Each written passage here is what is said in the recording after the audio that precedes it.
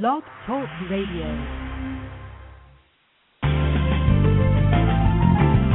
Wealthy Sistas is on the air. Wealthy Sistas, the show that features 6- and 7-figure earning women of color. Tune in Mondays at 12 noon Eastern Standard Time as entrepreneur, author, speaker Deborah Hartnett showcases the triumphant journey of these powerful sisters. You'll be inspired, encouraged, and informed every Monday at 12 noon Eastern Standard Time. Our call-in number is 347-838-92784. Listen live 24 hours a day at www.wealthysistas.com. Now, our host, Deborah Hartnett.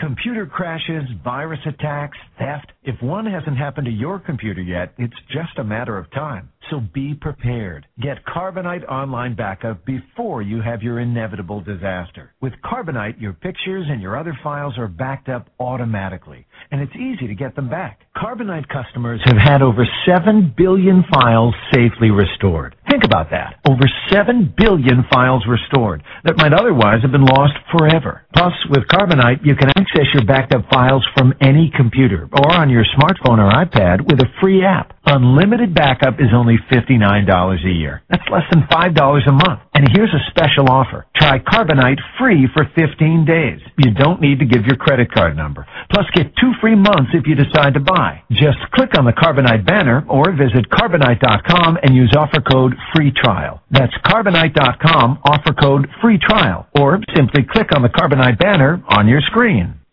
Blog Talk Radio. Wealthy Sistas is on the air. Wealthy Sistas, the show that features 6- and 7-figure earning women of color. Tune in Mondays at 12 noon Eastern Standard Time as entrepreneur, author, speaker Deborah Hartnett showcases the triumphant journey of these powerful sisters. You'll be inspired, encouraged, and informed every Monday at 12 noon Eastern Standard Time. Our call-in number is 347-838-92784. Listen live 24 hours a day at www.wealthysistas.com. Now, our host, Deborah Hartnett. Well, hello and welcome to Wealthy Sistas, sponsored by the Professional Black Woman. Wealthy Sistas is where we celebrate the lives of 6- and 7-figure earning women of color, and our purpose is twofold. First, we love to inspire and encourage you, the listener, and second, we want to edify, promote, acknowledge, and just say thank you to the sisters for doing big things.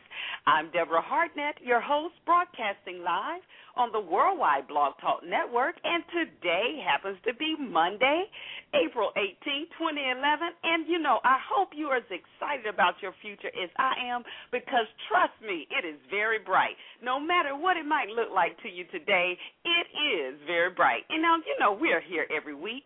That's at the same time, Mondays at 12 noon Eastern, so please go and spread the word. Well, today we are so excited about our show. I mean, I'm just overwhelmed with gratitude. We have, not only do we have on our show a shifting of gears, but we have a wealthy brother. And I not only mean by financial standards, but most importantly, rich with substance, content, and knowledge. He's someone who knows firsthand what it means to make no excuses and to create your own destiny. Having been orphaned at a very, very young age, told to drop out of high school, get a trade, you're not college material, to mopping floors in LaGuardia Airport to put himself through college. Today, to what we see, it's just been an awesome blessing and a catalyst to so many of us in all of our success stories.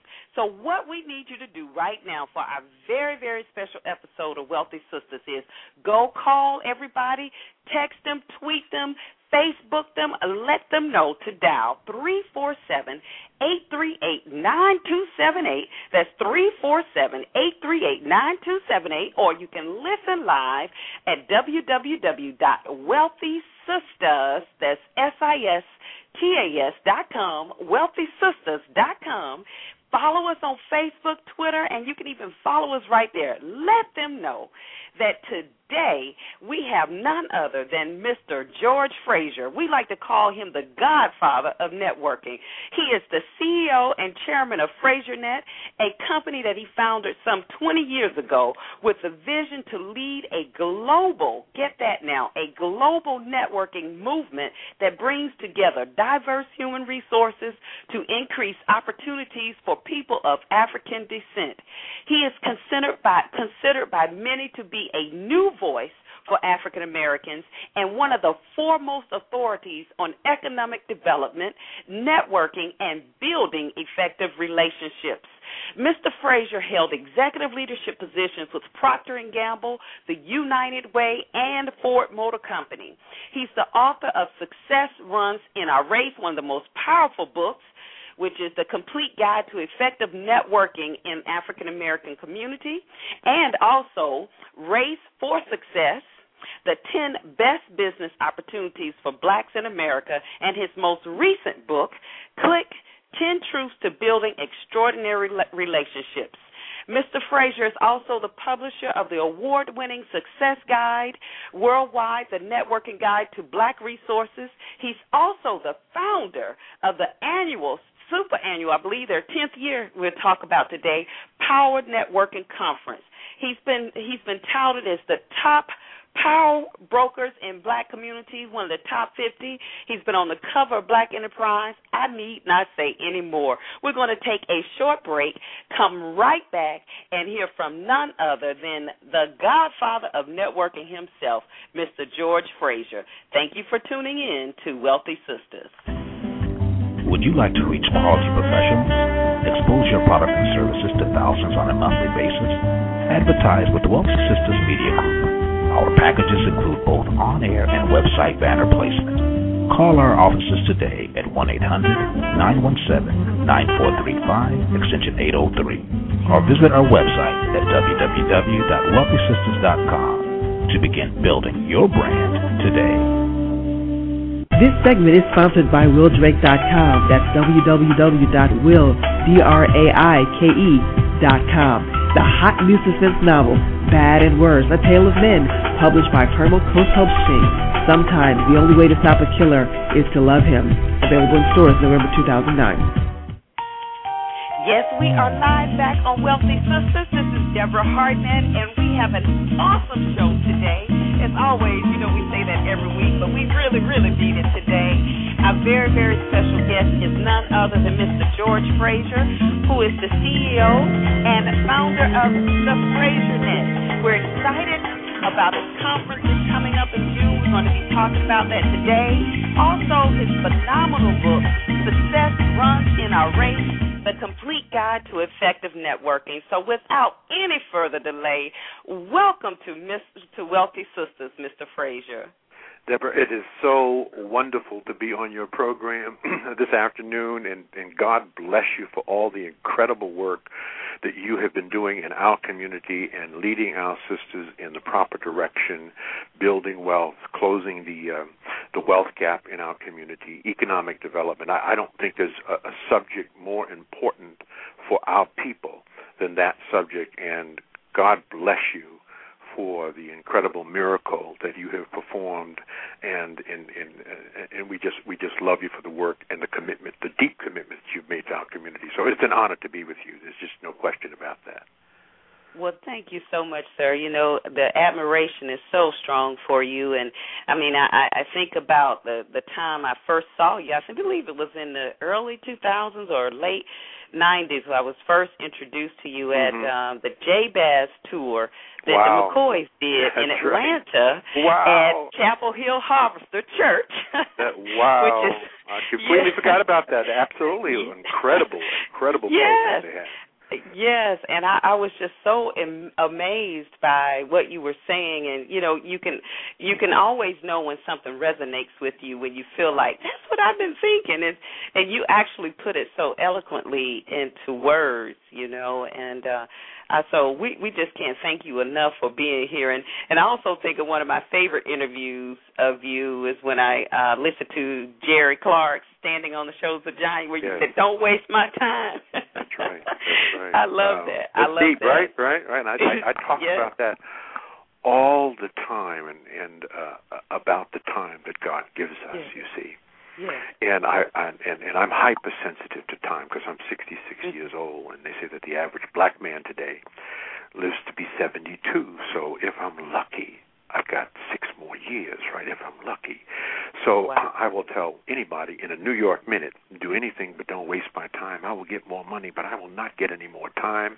And I don't know how much time I have, and I don't want to know, but don't you waste it, because, you see, God gave Luther Vandross 54 years to sing his songs. That's all that brother had. I'm talking about Luther now. This is one of the baddest voices on the planet. He is out of here. God gave Johnny Cochran 64 years, one of the brightest legal minds ever produced, right? Gave him 64 years to practice law. Johnny Cochran is gone. God gave Bernie Mac, one of the brightest comedians on the planet, 50 years to do his humor. God gave Dr. King 39 years to change America, and God gave his own son, Jesus, 33 and a half years to change the world. So don't waste your time, because you will get more money, but you will not get any more time. How will you know that you're wasting your time?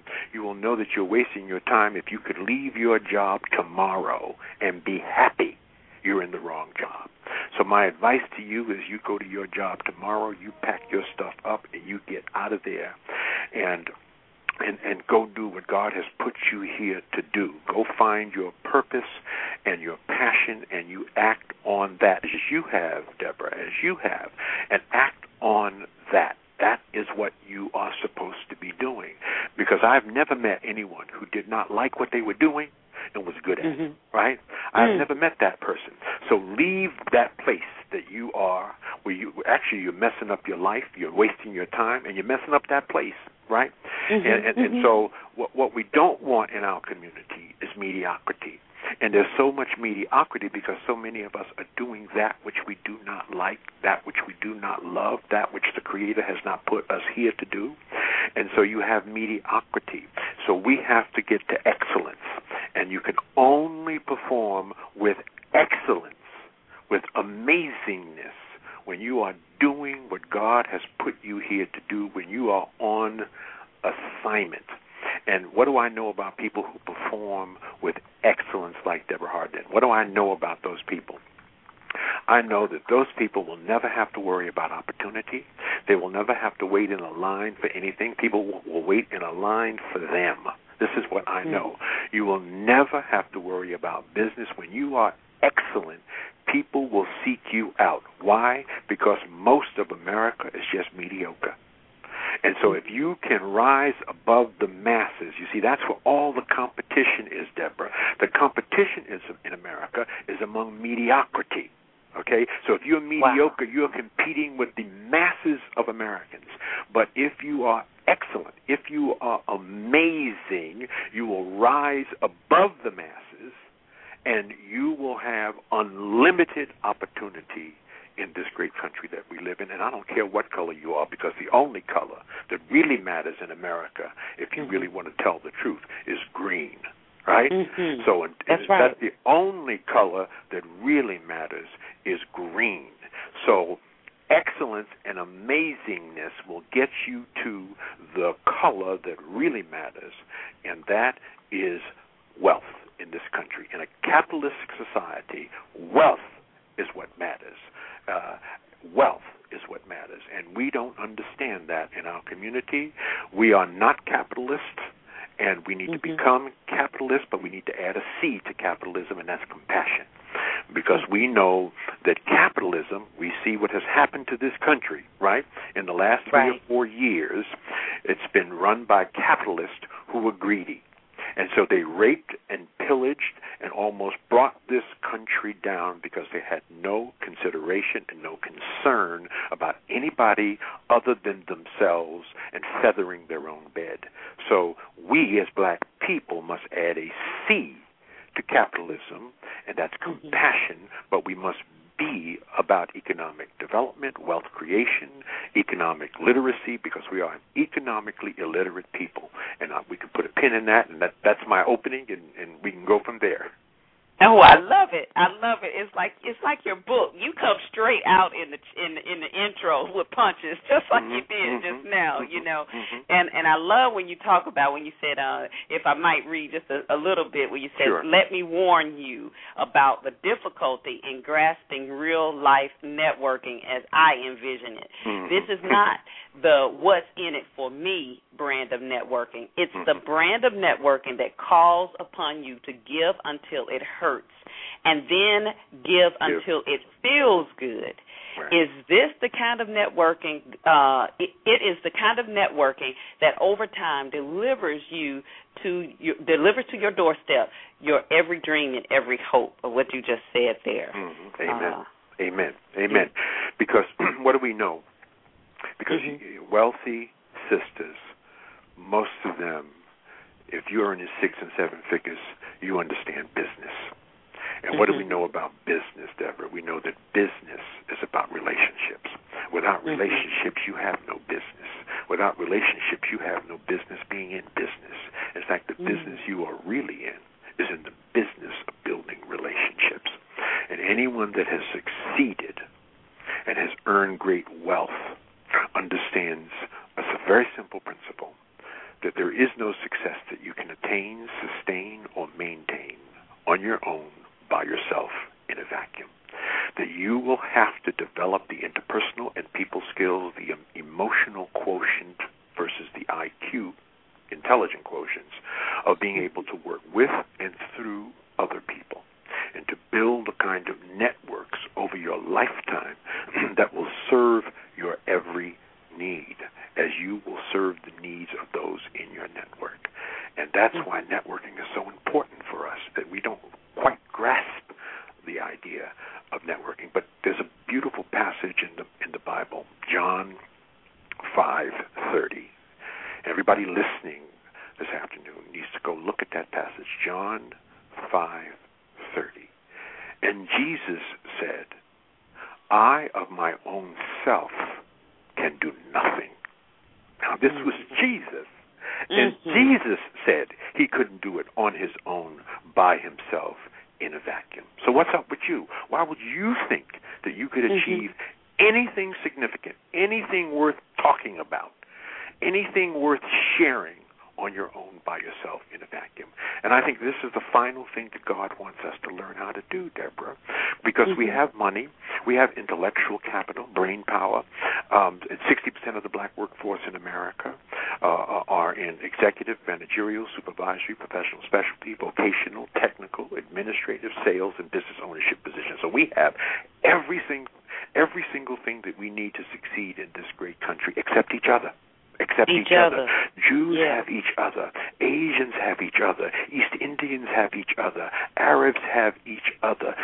Chinese people have each other. We don't have each other. That's the thing that is missing. That is the final piece that God wants us to learn how to do, and that is, A, to love ourselves so that we can love each other. You see, because if I do not love me, there's no way that I can love you, because you become a reflection of me, and that's called low race esteem. And low race esteem is driven by low self-esteem. So if I ain't loving on me, I can't love on you. And if I can't love on you, I'm not going to work with and through you. I'm not going to collaborate with you. I'm not going to trust you. And so that is deep in our subconscious mind, and we have to fix that. Now, this is not true of all of our brothers and sisters, but it's true of too many of our brothers and sisters. And this is why 48 years after Dr. King's I Have a Dream speech, 48 years after his speech, we're at the bottom of every single statistic that matters in America. 72% of our children are born out of wedlock. We have more black men in prison than we have in college.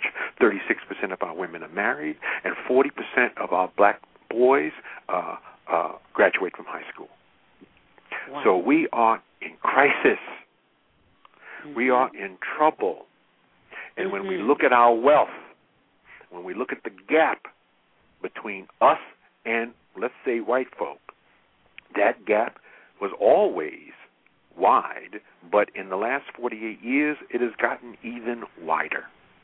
Why? Why do you think so? Why do you think that? Because I think back to where my grandparents, who they were able to amass land and things that we're not able to do, we're not doing today. They built something out of nothing. I mean, your testimony, your story.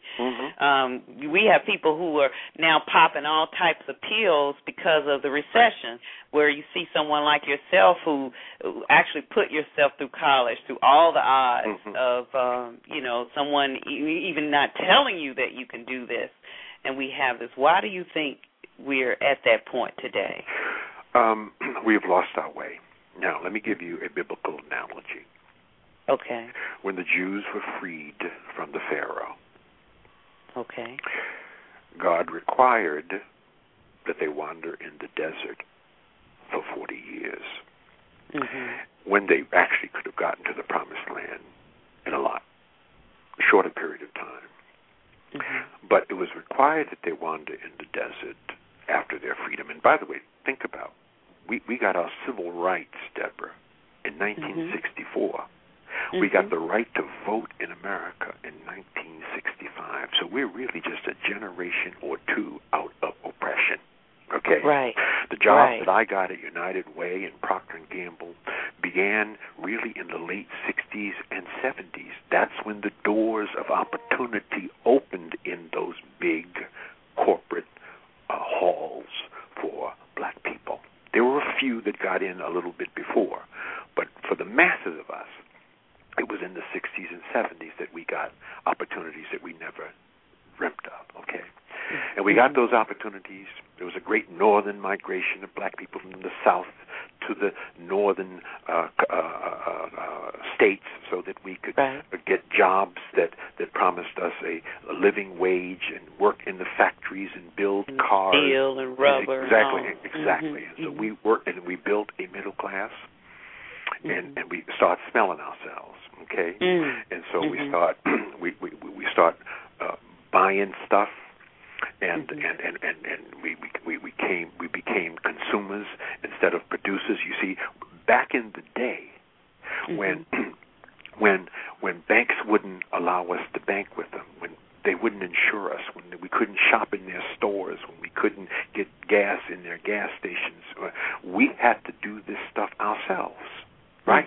So we were a producing people, not just a consuming people, okay? But when integration came and we were able to leave our neighborhoods for, in quote, a better way of life, okay, better schools, better neighborhoods, better homes, we left those neighborhoods. Those who could, we left those neighborhoods. See, Jewish people don't leave their neighborhoods. I don't care how things get. Asians don't leave their neighborhoods.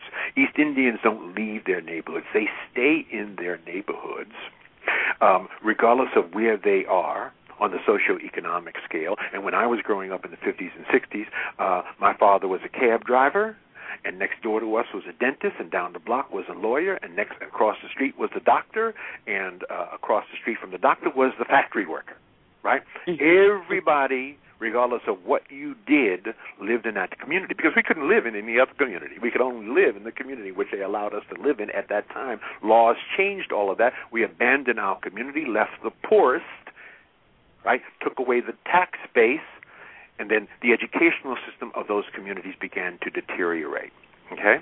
So that's one thing that happened. The second thing that happened is our music changed. One of the advantages that I had growing up, and you had growing up, is I had Malcolm X in one ear, Dr. King in the other ear, and I had Smokey Robinson writing the lyrics for our music, okay? We were partying and dancing to Motown, right? to Gladys Knight, to Martha Reeves and the Vandellas, to Teddy Pendergrass, to Luther. And if you ever compare the words of Smokey Robinson to Little Wayne, it would shock you. It would shock you. So our music changed, and the words and the ideas and the thoughts and the aspirations of that music, changed. And this music, through new instruments of getting music, whether it's a handheld device or whether it's on your radio, the availability of this poison, which I think in the early stages of rap music was poisonous, There's rap music that is wonderful, and it's good, and it's progressive, and it's powerful, and it's pragmatic, and it speaks to what we ought to be doing. But back in the day, when rap was just getting started, it was poisonous. So I think our music infected at least 2 generations of our children. And I don't have to tell you what that music called us, how they disrespected our mothers, our women, right? And that had a poisoning effect. So, the music changed. What we were listening to as young people was different. I think the second thing that happened is we killed our leaders. Malcolm was killed. Dr. King was killed. So we did not have those kind of powerful, progressive voices speaking to us. I think we also, because we were now free, in a sense, and we had money, that we bought into the whole notion that we were a consuming people and not a producing people, that America needed us to consume, and they needed us to entertain them. So the stereotype of our community became the only thing we really are good for and can do is sing and dance, play football, baseball, and basketball, and entertain people. We were not the rocket scientists. That was left to others, right? There was little or no emphasis on that. There was emphasis on buying, Ralph Lauren and Armani and Nike, and we became a consuming people. And so I believe that since the 60s, when we were freed, basically freed, we got civil rights, voting rights, and public access in the 60s, 64 and 65, that we have been wandering in the desert as the Hebrews were wandering in the desert when they were freed from the Pharaoh, because it was important for us to understand that freedom ain't free, that it is harder to be free than it is to be enslaved. Why? Because now you must collaborate. Now you must organize. Now you must build infrastructure. Now you must connect the dots. And this requires a tremendous and a very high level of cooperation and love and togetherness, and we were not ready for that. I think we're ready for it now. But I think the last 4 years, we were, in a sense, having a party. We were celebrating our freedom. Because prior to that, we didn't have anything. We couldn't have Nike and Armani, and so I'm here to tell your audience this afternoon, brothers and sisters, the party is over. The party is over. It is time for our community to get down to business, because we are in crisis, and we need a miracle. And we need a miracle, you see. But I'm okay with that, because a miracle says that there's hope. We needed a miracle to get free. We didn't have any guns or money. It took 250 years for us to free ourselves. It took a miracle. It took, in a sense, God's intervention. We need a miracle for civil rights, voting rights, and public access. That took 100 years, from 1864 to 1964. We needed a miracle. So we need a miracle now. And as people like you, places that people go, like the Power Networking Conference, where we will teach people, train people on how to be responsible and to be obedient as we apply the rules and regulations for, in fact, achieving a miracle. That's where we are. Responsible. That's a major word that we have to look at. And obedient. And obedient. And obedient, right? So what we have lost our way on is responsibility. That we continue to point the finger at others for our plight and not knowing or remembering that there are four fingers pointing right back at us. That is not to say that our government does not have a role in our freedom. Of course it does. We pay taxes and we expect a return on our investment. But until such time as the government does right by our community, right, we have to accept the responsibility. We have to do what we have to do to educate our children. And I tell parents all the time, if you have a child that graduates from high school and cannot read, you need your ass kicked. That's on you. That's the bottom line. That's on you, right? How would you allow your child, how would you just find out after 12 years of so-called education that your child can't read? That means that you were not involved, that you took no responsibility. Of course. It takes so work. Whether your school is doing the work that they need to be doing to make sure that your child reads or not, the responsibility for your child to read falls on you. Why? Because if your child can't read, and that child is put out here in the world, or does not graduate from high school, it's going to come back on you. It ain't coming back on the school. It's coming back on you. They're going to be living with you until they're 40. They're going to be begging for you until they're 40 or 50, or they're going to be in jail. You bailing them out. You bailing them out. Or burying them before time.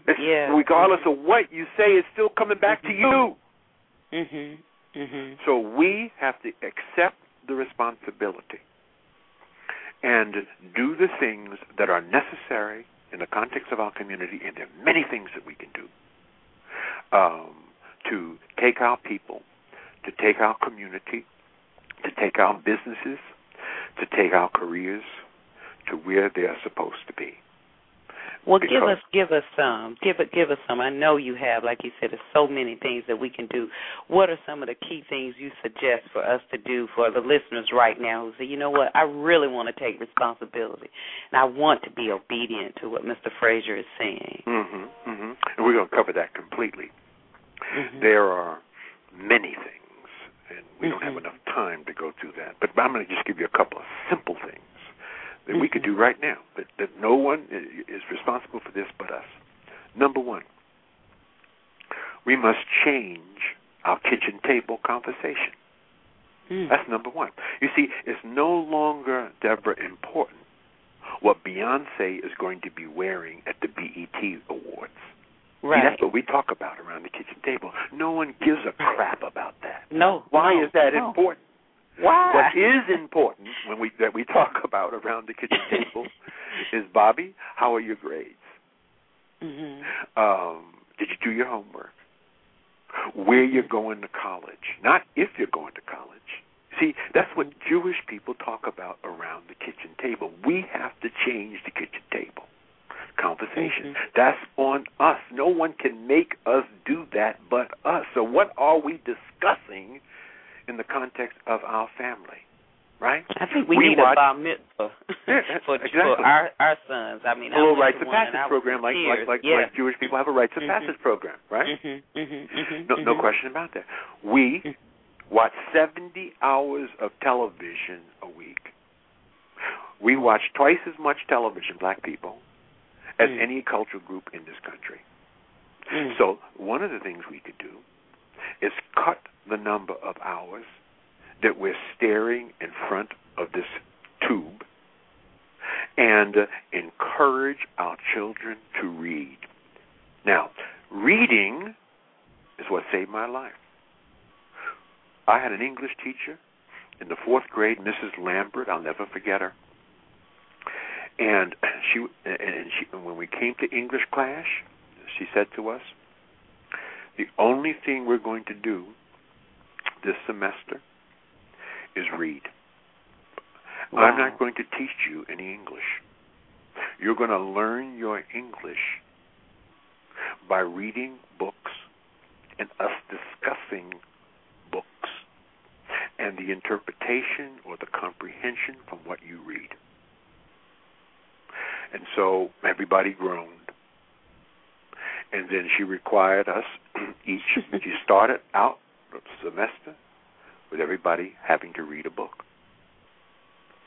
And that opened a whole new world for me. And prior to that, I was a little bit bored. I wasn't a great student by any stretch of the imagination. I was a C student, so I didn't really have a love. I cannot say honestly that I had a love for education. But what she taught me in that one class made the most profound difference in my life to this moment. And that was she taught me to love learning, different than loving education. By reading, I was able to escape my circumstances, which were toxic and dire circumstances.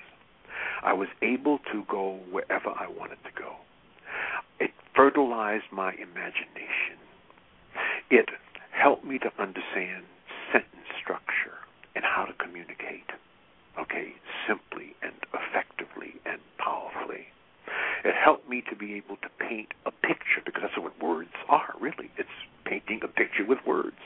And then I learned how to paint a picture with words, and then I took that same exercise and learned how to paint a picture while speaking, right? And so it fascinated me, this thing called reading, because we weren't doing any reading at my home. That was not a big thing in my home at that time. So it made me love learning. And the moment the love for learning clicked in, I had an insatiable appetite. I wanted to learn. I wanted to read everything that I could read, because it was just wonderful to know stuff. And then the little stuff that I knew based on reading, I would, when I was around adults, I would say something, but I basically got it out of a book or got it out of a magazine or something, and I would say something, and the adult would look at me and they would go, "George, where you get that? Where'd you get that from?" I said, "That's really good," and they would hug me and kiss me. And so what I did is I attached love from adults, affection, and recognition from adults to learning. See, so I made a connection in my mind, in my brain. Man, if I could learn something, and then I could sort of talk about it a little bit around some adults, they would show me some love. And what is it that we all want? What is the thing that we have an insatiable appetite for? To be loved, to be recognized, to be appreciated. And so I connected learning with love. And it has impacted my life. I read 100 books a year. And then it has enabled me to write, right? So I've written 3 best-selling books. And as I wrote those books, people read those, purchased those books, and wrote those books, which have made me, millions of dollars.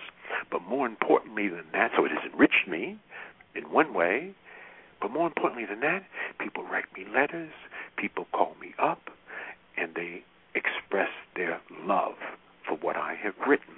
And then I've taken that written word and changed it into a spoken word, and now I stand at the podium in front of 1,000 people and are able to speak what I have written and what I have experienced, and people line up at the end. They stand up and applaud.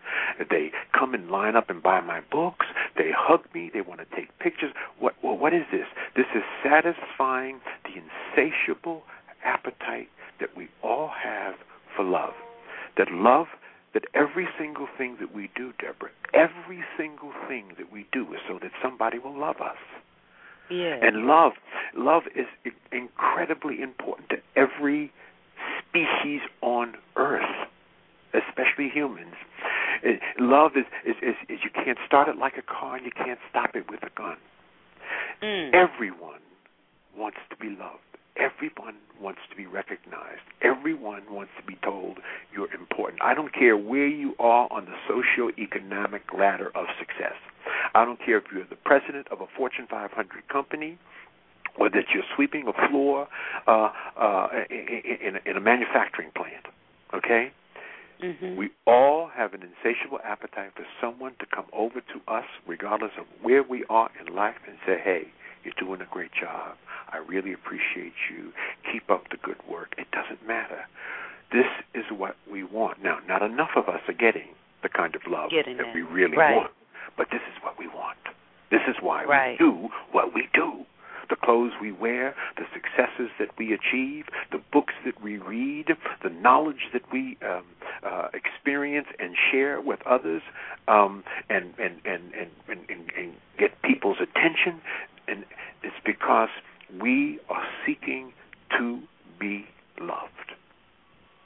And so it is making the connection between the things that will garner us love, which is really success and contribution, giving and serving.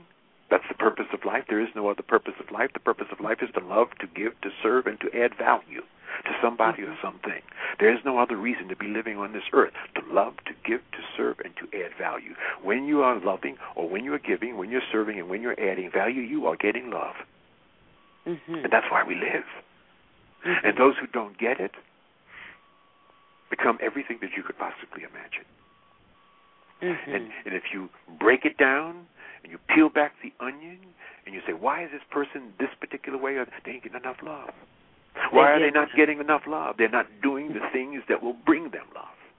And then when you try to give it to them, there is a whole time period that they have to be able to recognize that that's what it is. Right. That's what it is. That's what it is. So we have lost our way. We do not understand the whole concept of community.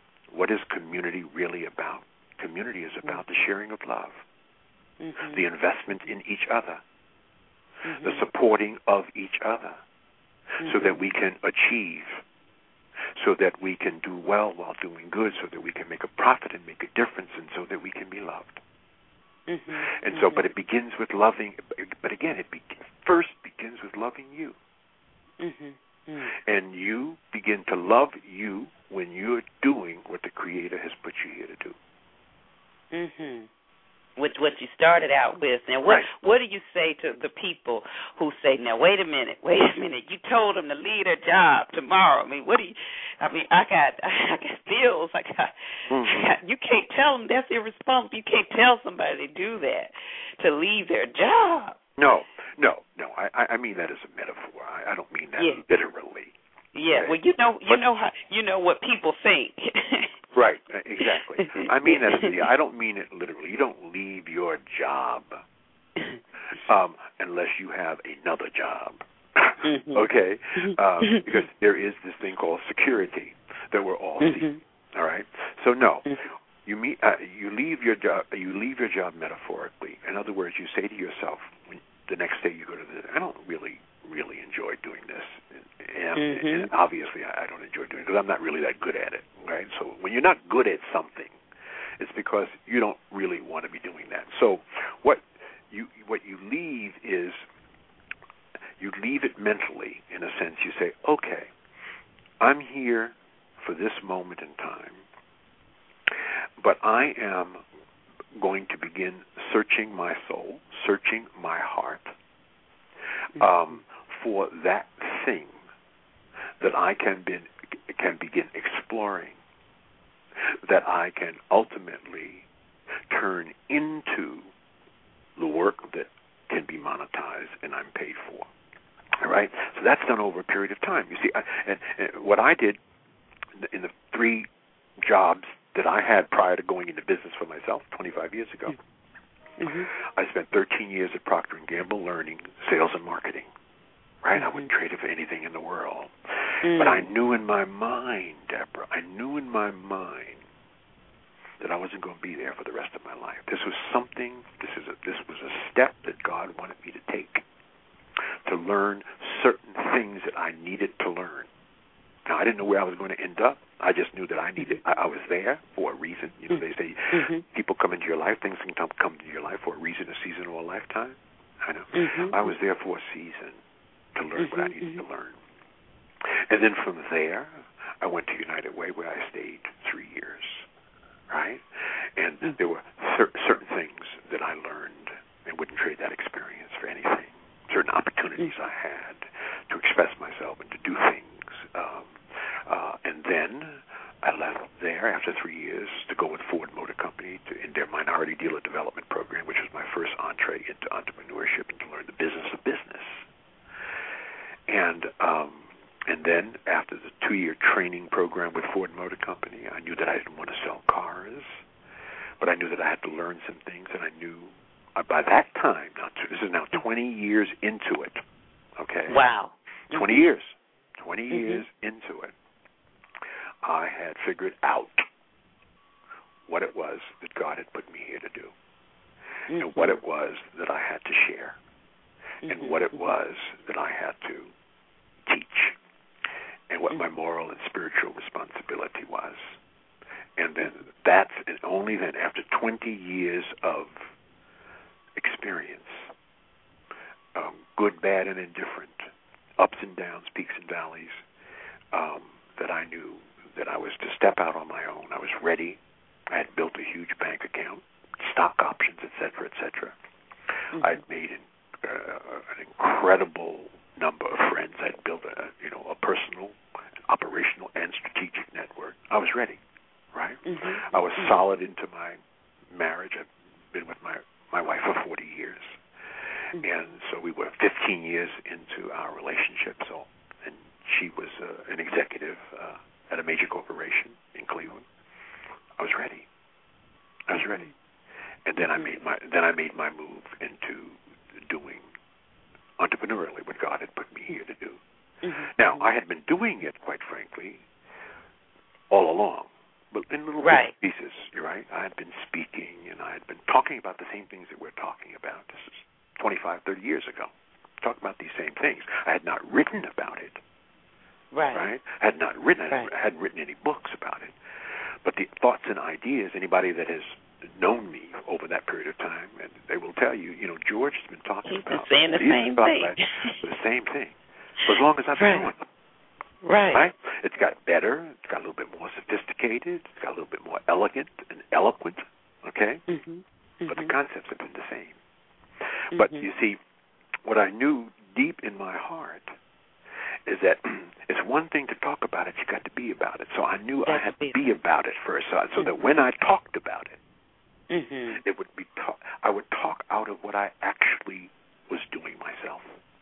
I tell people that all the time. I said,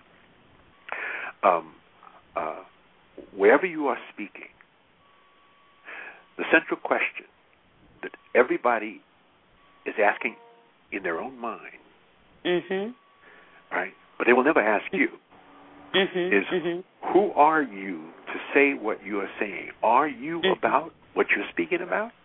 Right? And I deeply believe that you don't really have a right to speak about it until you are about it. Until you're about it. Until you're about it. Right? See, so you could speak about what your Blog Talk Radio program is about because that's what you are about. Right. So you speak out of your own experiences. And I tell people all the time, I'm not some theoretician. I'm not an academician. The only power that I bring to this podium is I'm doing everything I'm talking about. Exactly. Right? I'm doing it. Right? So I'm telling you what I'm doing. If you want to be like me, you got to do what I do. Right. And I will teach you how to do what I do. But you can't give what you don't have. You can't teach what you don't know. Right. Exactly. And especially today, yes. Yes. I'm sorry. Absolutely. So we have to be about it. And once you are about it, it's easy to understand, or easier, it's not easy, but easier to understand where people get off track. Because you asked me that question at the very early stages of this conversation. What happened? What happened? Well, I can talk about what happened because I've lived it. I've seen it.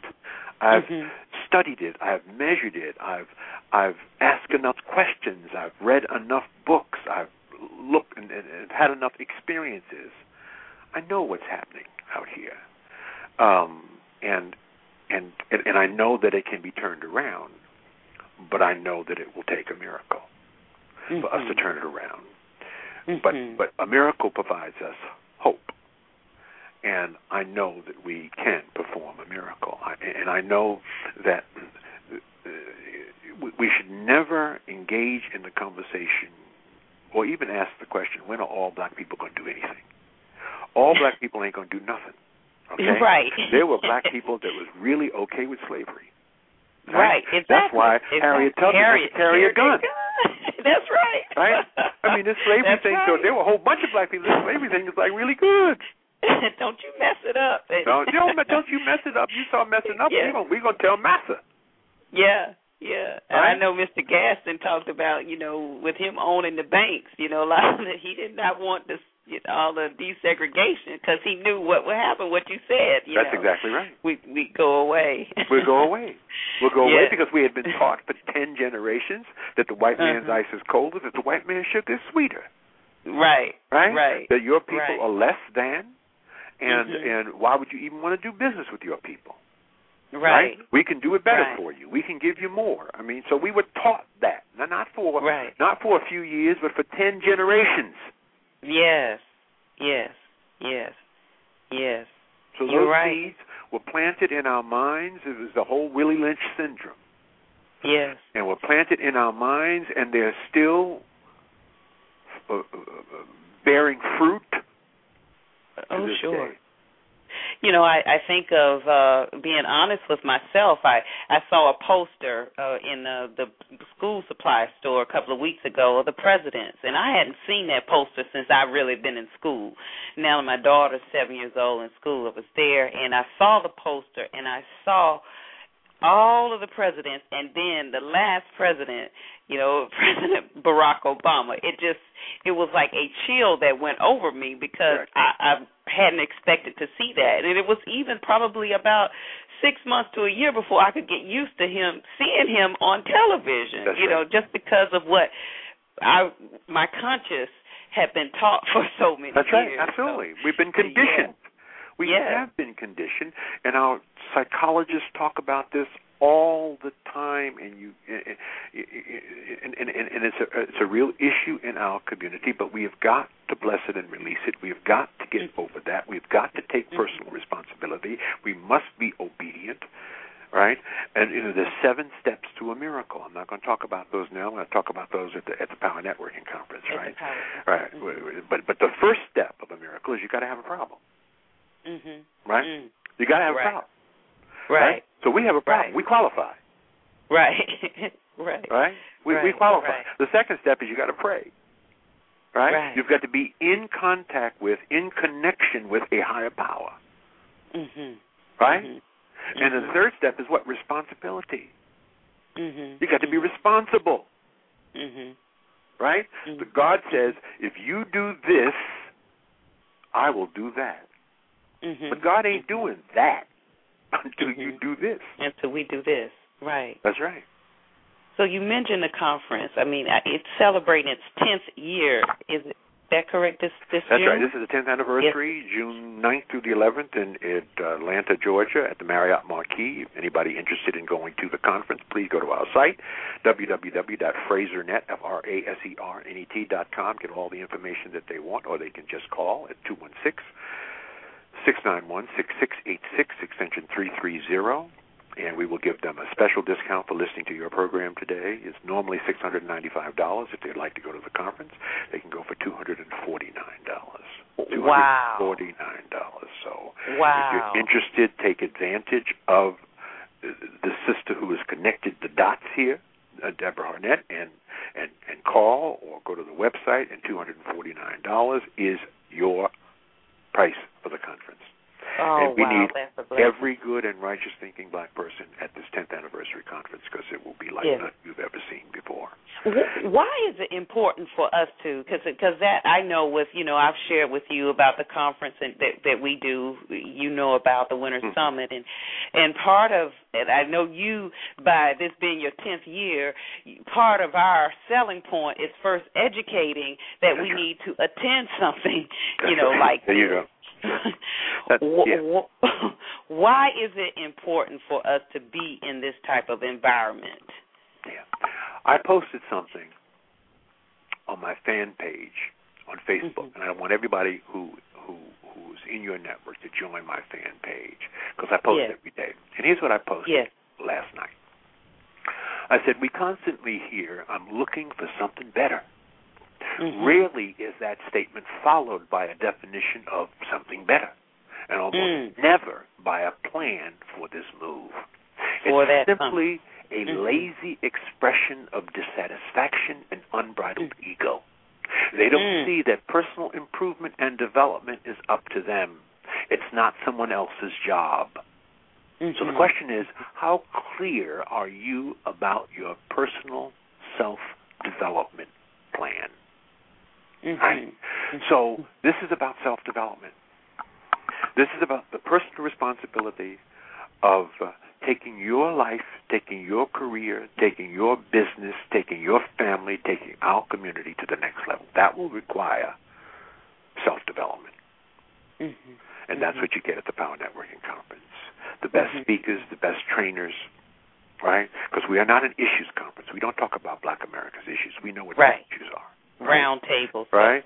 No, we talk about where are the opportunities, and we train you on how to take advantage of the opportunities and where they are, right?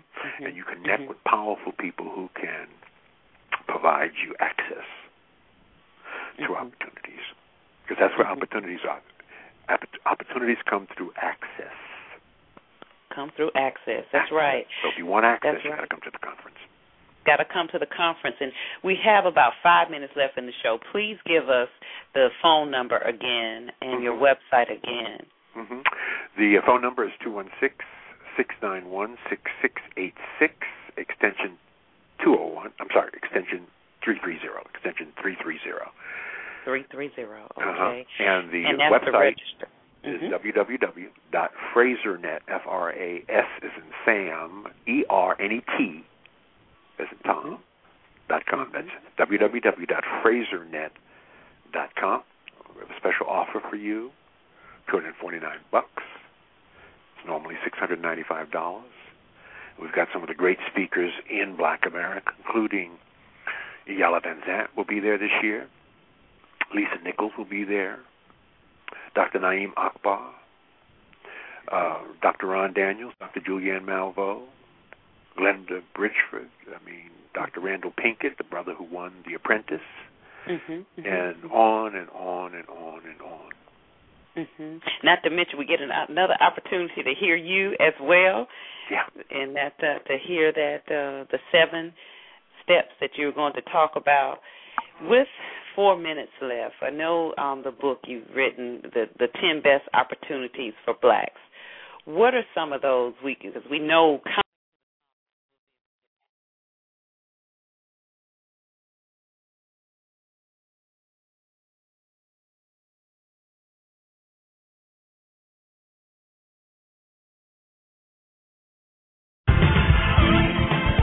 This has been another episode of Wealthy Sistas, brought to you by the Professional Black Woman, turning your concepts into cash. Join Deborah Hardnett, our host, next week as she interviews another powerful, progressive, and positive sister, and visit us on the web at www.wealthysistas.com. That's www.wealthysistas.com.